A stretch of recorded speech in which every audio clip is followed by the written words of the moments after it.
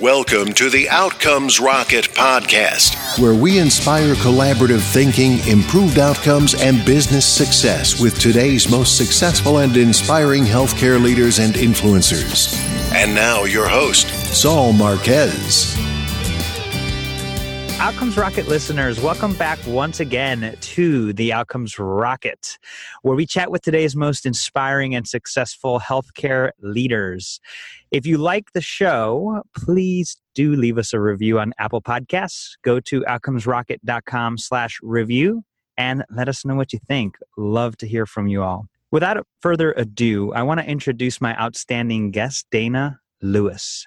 She is the co-founder of OpenAPS, and she has been in healthcare for quite some time, looking to apply the best of analytics, data, and programming to healthcare so that we could leverage these technologies to make healthcare better. Dana, I want to welcome you to the show.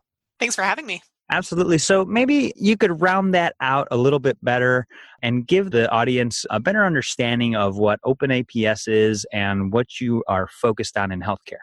Sure. So OpenAPS is the open source artificial pancreas movement, which is led by patients like me who have said, we're not waiting for commercial technology to come to the market in a couple of years. And so we've created DIY technology, whether it's remote monitoring or artificial pancreases, and are using open source principles to make the code better, to share it with other people, and to bring other people into the community. And that's one big focus of my work. But the other thing I'm working on is how do we scale what we've done in the diabetes community to other patient communities? And I'm actually now the principal investigator on a grant funded by the Robert Wood Johnson Foundation in order to study this work, but also figure out how to leverage it and scale it to other patient communities. I think what you're doing is so awesome. It's sort of like at the center of the patient as CEO. I had Robin Farmian on the show, and you are literally doing just that, Dana. You are the patient CEO representing for all those with diabetes, which is so cool, and opening up the floor to anybody that wants to collaborate and innovate. Yeah, I think it's really important that we have a lot of flexibility and providing opportunities to patients. There's some patients who want to do more and they're just not able to. But not everybody needs to create a nonprofit or create a company or truly be CEO all the time. So one of the things I'm very interested in doing is exploring what are the many, many different ways patients can be involved when they have a spare hour during the week where they want something longer term, and really being flexible and adapting to people at all levels and all parts of the world, however they can. Some people can take time off of work to do stuff. Some people can't. So we really need to think about what are different ways we can engage patients at different levels of activity. Yeah, that's such a good call out. And Dana, what would you say the turning point was that got you into the medical sector? So I was diagnosed with type 1 15 years ago this weekend, actually, at the age of 14 in high school. And so that really was my first turning point of deciding I was going to do something in healthcare. And I really wanted to figure out, how do I help as many people as possible? I thought about going into medical school, becoming an endocrinologist, but decided that wasn't the way I could make the most difference. But I've really focused on using communications throughout my professional, traditional career, as well as what I've done with OpenAPS to educate and inform people about what's possible and to bring people together to collaborate. Because I think that's one of the strengths that social media provides us in the modern era of healthcare, is really how can we come together in new and different ways when traditional infrastructure of companies and businesses in healthcare hasn't allowed that. So for me, that turning point was really that realization of social media as a powerful connector of people, and then figuring out what are the different ways we can apply that to make healthcare better. That's huge. And just being able to knock down the barriers and help bring solutions by using social media is so awesome. And I just, when I think of the DIY movement, my brain goes directly to like the 3D printers and to all the other things that are going on. Like, but 3D printers just comes up to mind. And the stuff that was able to happen because of the DIY movement in 3D printing is just phenomenal. And I'm really intrigued what will happen now that you and your team have started this movement. It's kind of exciting.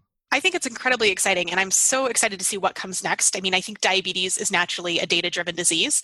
So it was, quote unquote, easy for us because we had the data. We knew already how to deal with the data to really kind of push the envelope and figure out what came next. But I'm really interested to see other communities as they leverage technology and collaborate with others, how they too decide to apply this DIY technology, whether it's 3D printing or open source algorithms and software or open source hardware, but really see what's possible. Because I think people people who live with these diseases, we deeply understand the problems and what we think is the number one thing that we should be solving. And what we think should be solved is not always what companies in the bottom financial line decide are important. There's often a gap there. So I'm excited to see more people working together and sharing their ideas. It's not that all of them can't eventually become commercial solutions. Many of them can, but they often will start from a really deep place of understanding and solving some of these problems, and then turning around and deciding, I want to share it with other people because it really helped me, and then allowing it to grow and improve as people take it on and make it their own and make it even better. The movement has started, no doubt, Dana. And you bring such a great point. What is driving innovation isn't always exactly meeting the needs of patients. And so it'll be really interesting to see what bubbles up from your efforts and the people that are getting involved. What do you think a hot topic you feel should be on every medical leader's agenda today? And how are you and your organization approaching it? So I think interoperability is absolutely key. And I mean that because the devices that are designed today in healthcare are often designed for the company that makes them. They're not designed for the patient or the doctor, yes, whoever the end user is. It's incredibly frustrating. Mm-hmm. And then also if you take device A and device B, they do not play together. And that's going to stymie further innovation. It's going to stymie outcomes and quality of life. And we're just at a point where we can't accept that anymore. And so I think companies really need to be thinking about having flexible architecture and infrastructure that, yes, maybe a patient or a doctor out there might build something really great, but they shouldn't see that as a threat. They should see that as an opportunity to have these small innovation labs out in the community, out in the world, figuring out how to better work with their product. It's a win-win for the company. Absolutely. But I think traditional perspective has just been, shut it down, don't be interoperable, that's a bad thing. But I think what we're seeing is true interoperability is really going to be the game changer for the bottom line for these businesses. It's a great call out, Dana. And I think about Bluetooth, for instance, the things that we could do because everybody decided Bluetooth is the standard, right? We need Bluetooth for devices. Yes, and that exact ability of we want that built into the device so that we can communicate the way we want. Maybe the average person isn't going to control their pump themselves, but there's a small community of people out there who deeply want to understand and control their device to make it better for them. And they're going to stay on your product and get better outcomes versus moving away to a competitor in search of a product that's going to work better for them. So that interoperability and that flexibility for customization is really going to help everybody. And again, it shows the company the market of here's what people are wanting to do. If they're that willing to DIY, there is a market need out there, and you can really see that market grow. Yeah, absolutely. And then you start getting innovation that stems from the actual user and things that maybe would not have ever come up in your innovation labs or in your R&D. Yeah, I think it's fascinating from my seat in the diabetes world for things that I've heard people in industry say that's totally impossible and people don't want that and people aren't willing to do that. Well, as I said today, there's over 400 people worldwide who have self-built hardware and software to have an artificial pancreas. And Amazing. There's definitely pros and cons to that and a lot of risks, but people have decided that the net risk reduction is worth it. And they're willing to go through a lot of effort to get those better outcomes. And so, no, it's not impossible and people aren't willing to do it. And it's really, I think, important for companies and people at companies to take a step back and listen to users and listen to customers and listen to patients to really see how is the quality of life such that they are willing to make such a significant investment in time and energy to have a better quality of life. Dana, you're an example, a healthcare leader that refuses to accept no for an answer. You refuse to accept convention as the way. And it's this courageous view that you have that really will be the catalyst for change. So I really commend you for your courage and your strength to not accept what is. And can you give the listeners an example of how you have done things differently to improve outcomes? Well, I think it really comes down to a lot of the open source principles that are part of the OpenAPS community. For those who are not familiar, open source sounds maybe fluid and scary, but this open source mindset is really about allowing other people to see the source of what you're working on, to be able to have an open and transparent discussion about what could be better, show your work in progress, allow other people to review it. And that's what we do in OpenAPS is the code that runs the open hardware and the open software is freely available for anybody to review, whether that's individuals or companies. And so they can chip in ideas or suggestions on how to improve it. They can also take it for themselves, apply it and make it better, which is awesome. But also our documentation is open source too. Like people wouldn't be doing this if we didn't have documentation that helped kind of show them this is the safest way to do it. Here's the things to be thinking about. And people are constantly coming back and feeding in new ideas to that. And that sounds pretty straightforward. And it seems like maybe everybody should be doing that. But when you think about the traditional way of designing medical devices, everybody has closed source devices. They have closed source user guides. And so people like me, patients, will turn to social media and create wikis and blogs and forums and all this other content that's not maybe always 100% open source, but it's working towards that open source of we need to be able to freely share ideas about what does and does not work and how to hack and work around. And if companies aren't willing to adopt that and be different and allow people to interact like that, then people are going to find a way. But I think it would be better for more companies to think about this open source principle of being transparent about what their product does and does not do and allow people to help make it better. Totally. Give me an example, Dana, of a time when you had a setback and and what did you learn from that setback? So when we first close the loop, and that means adding a small computer to send commands to my insulin pump to automatically adjust my insulin dosing. We did this on a Thursday night, and I went to bed and I woke up the next morning. My blood sugars were great. And we designed the system as just an overnight system. But I loved it so much that I was like, I'm never letting this out of my sight. And so I unplugged it, put a battery in it, took it to work, brought it home, and did that. However, the computer we were using at the time, a Raspberry Pi, has a known kind of issue where if you unplug it suddenly, sometimes that'll crash the SD card. Oh. It crashed the SD card. It was Friday afternoon. And so by the time we figured it out, this was before Amazon 2-hour shipping. And so I couldn't get an SD card until Monday. And I had to go the whole weekend without looping, which after 2 days of looping was heartbreaking and so upsetting. And so we very quickly learned to always carry backups and have a backup for that so that we didn't have that. But that was a very important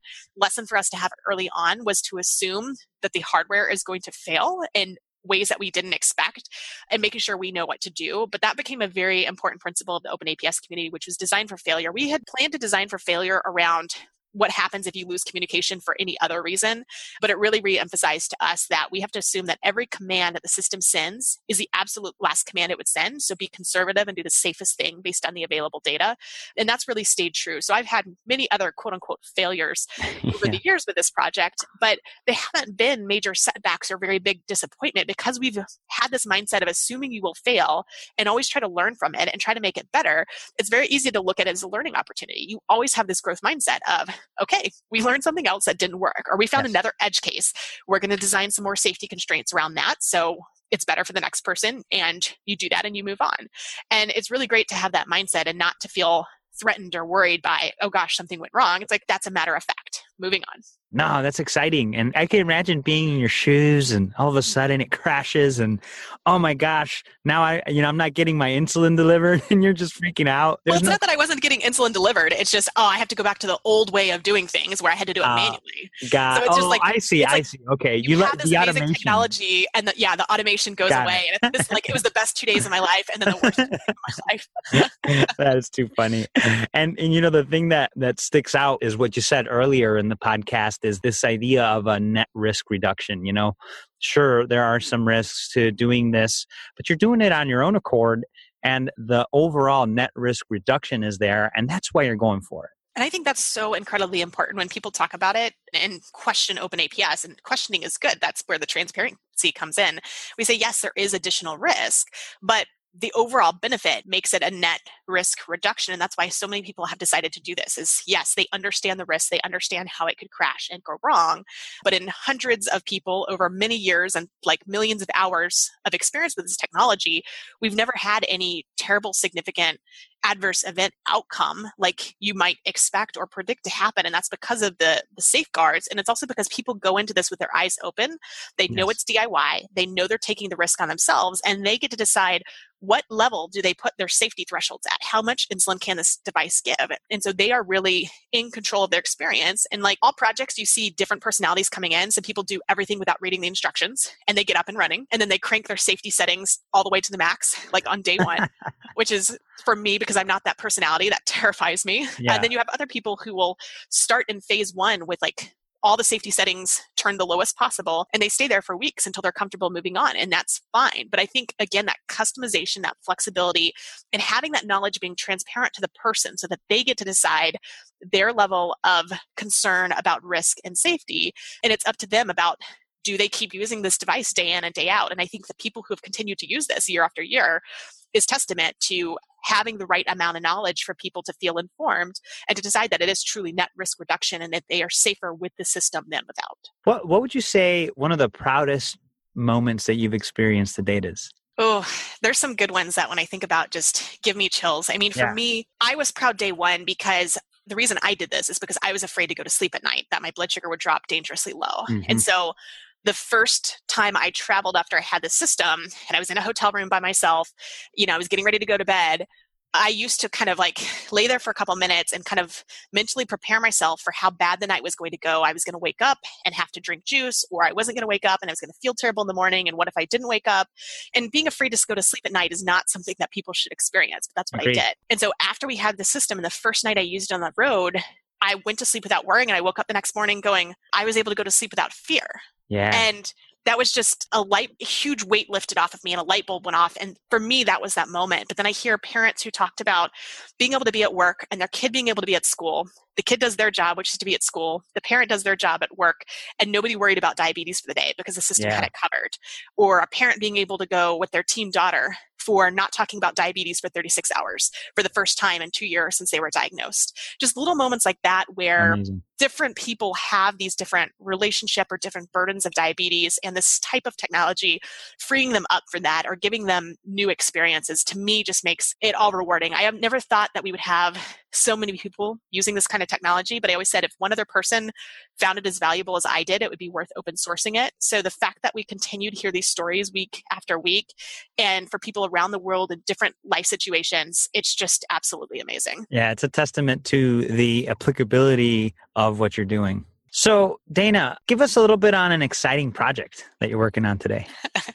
So, OpenAPS to me is the exciting project, but one cool thing is the system that we designed almost 3 years ago isn't the same system we're using today. We've continued to innovate on algorithms and features to the point where the version in development that I'm testing right now is one such that instead of having to manually dose my insulin at the start of a meal, instead of having to count carbs and dose insulin and let the system pick up from there, I'm now able to simply put in a carb estimate entry, like this is a medium-sized 60-carb meal, and I do not have to manually dose my insulin, and it's able to pick up and go from there and give me the similar outcomes when before I was manually dosing. So to most people, that may not sound like a big deal, but having to remove the burden and the decision making from somebody around mealtime was one of those like last big barriers for having a more automated system. And that's what's exciting to me, as we've crossed another one of those barriers of making this even more frictionless for people with diabetes. I love it. That's so exciting. And you just kind of continue to find those barriers and keep breaking through them. Hey, maybe you'll be the next Medtronic, Well, we're not going commercial, but yeah, I think what's exciting to see is the speed at which we can innovate. We always think, okay, surely we're done. We can't do anything else to top ourselves, as a community about the futures. And then somebody comes up with an idea and we code it and test it and roll it out to the community. And people are like, oh my gosh, this is even better than the last spread that we thought was amazing. And I think it is a testament to the whole entire community that works on this, but also, again, that open source of being able to have fresh ideas, fresh energy, people contributing around the world at all hours. And we all have that shared goal of making life with diabetes better. So it's cool to be a part of something like that. Very cool. I think it's super cool. And I always think that if you're getting the traction that you're getting now, I mean, just imagine the number of lives that you're going to be able to improve just by what you're doing. Yeah, I mean, I see it in the people who have chosen to use this technology, but what I'm also really excited about is there are companies looking at our code and looking at how do they make their product better as a result of what we've learned. And I think that's where you start to really see the ripple effect, is it's not about commercializing and scaling our particular thing.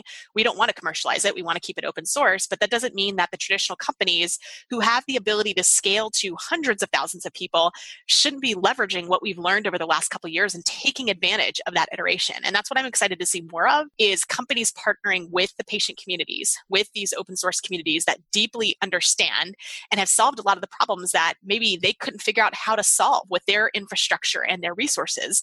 And it doesn't always have to be complex. We found some very, very simple approaches for solving some really, really complicated problems. And what we found is that if you can't simply explain your solution, it's probably still too complicated.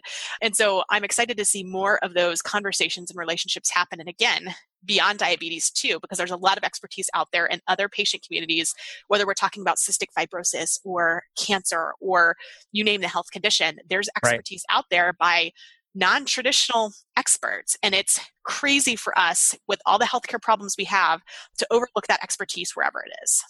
I love it. That's great. Dana, this is the part of the show where you and I do a lightning round. It is basically, we're going to put together a course on what it takes to be successful using technology in healthcare. The 101 of Dana in tech and health. And so I've got 5 questions for you, and we're going to go through these pretty quickly. So just want to know if you're ready. I'm ready. Awesome. Okay. So what is the best way to leverage data to improve outcomes? Design for data first and not last. Oftentimes data is thrown on at the end of, oh yeah, we need to display something, versus made central to the design experience. And it also means that people are usually designing for the company's use and not truly the end user, the patient, the doctor, whoever's actually going to be using the technology. What common pitfalls or mistakes should be avoided? Forgetting about your end user, and that means, again, designing for the patient first, the doctor second, the hospital third, and your company fourth. And it's really about easing the way of the person who's going to be using it versus making it easy to get it approved through your company or approved through regulatory.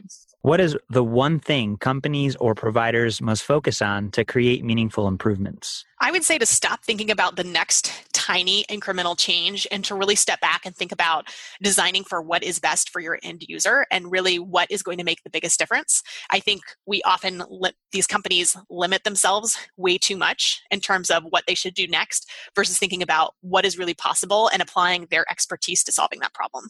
Yeah, that's a great one. And what can organizations do to stay relevant with rapidly changing technologies? Say what we patients say, which is we are not waiting. We are going to find a way to leverage everything possible, the fastest technology, and change the company in order to catch up. But don't be beholden to decades-old manufacturing or design processes. I love that. And finally, Dana, what book would you recommend to the listeners? So I really appreciated reading Thomas Friedman's Thank You for Being Late.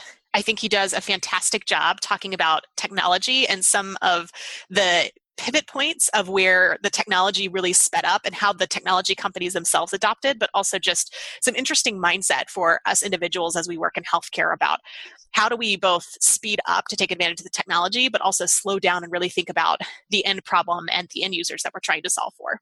I love that. I'll have to pick that one up. I haven't heard of it before. It's a really good read. Thank you for being late. So there you have it, listeners. Take a look at the show notes for all the things that Dana has discussed with us today. You could go to outcomesrocket.com/Dana. That's DANA. And you're going to be able to find all the show notes, a summary of what we've talked about, including links to the fun stuff that Dana's working on and the community that she's built. So I just want to ask you, Dana, to ask really just to conclude with a closing thought and then share the best place that the listeners could get a hold of you. I would say the closing thought is we are not waiting because we can't afford to wait. And I would love to see more people working in healthcare adopt that urgency mentality. And to find me, I'd say check me out on Twitter. I'm at Dana M. Lewis, and then also openaps.org and at openaps on Twitter to learn more about the DIY artificial pancreas community. Love it, Dana. Keep up all the amazing things that you're up to. I'm just going to, folks, she's a girl you want to follow. Definitely somebody that's going to be making some moves here to improve patient outcomes. Dana, thank you so much for being with us. Thanks for having me. Thanks for listening to the Outcomes Rocket podcast. Be sure to visit us on the web at www.outcomesrocket.com for the show notes, resources, inspiration, and so much more.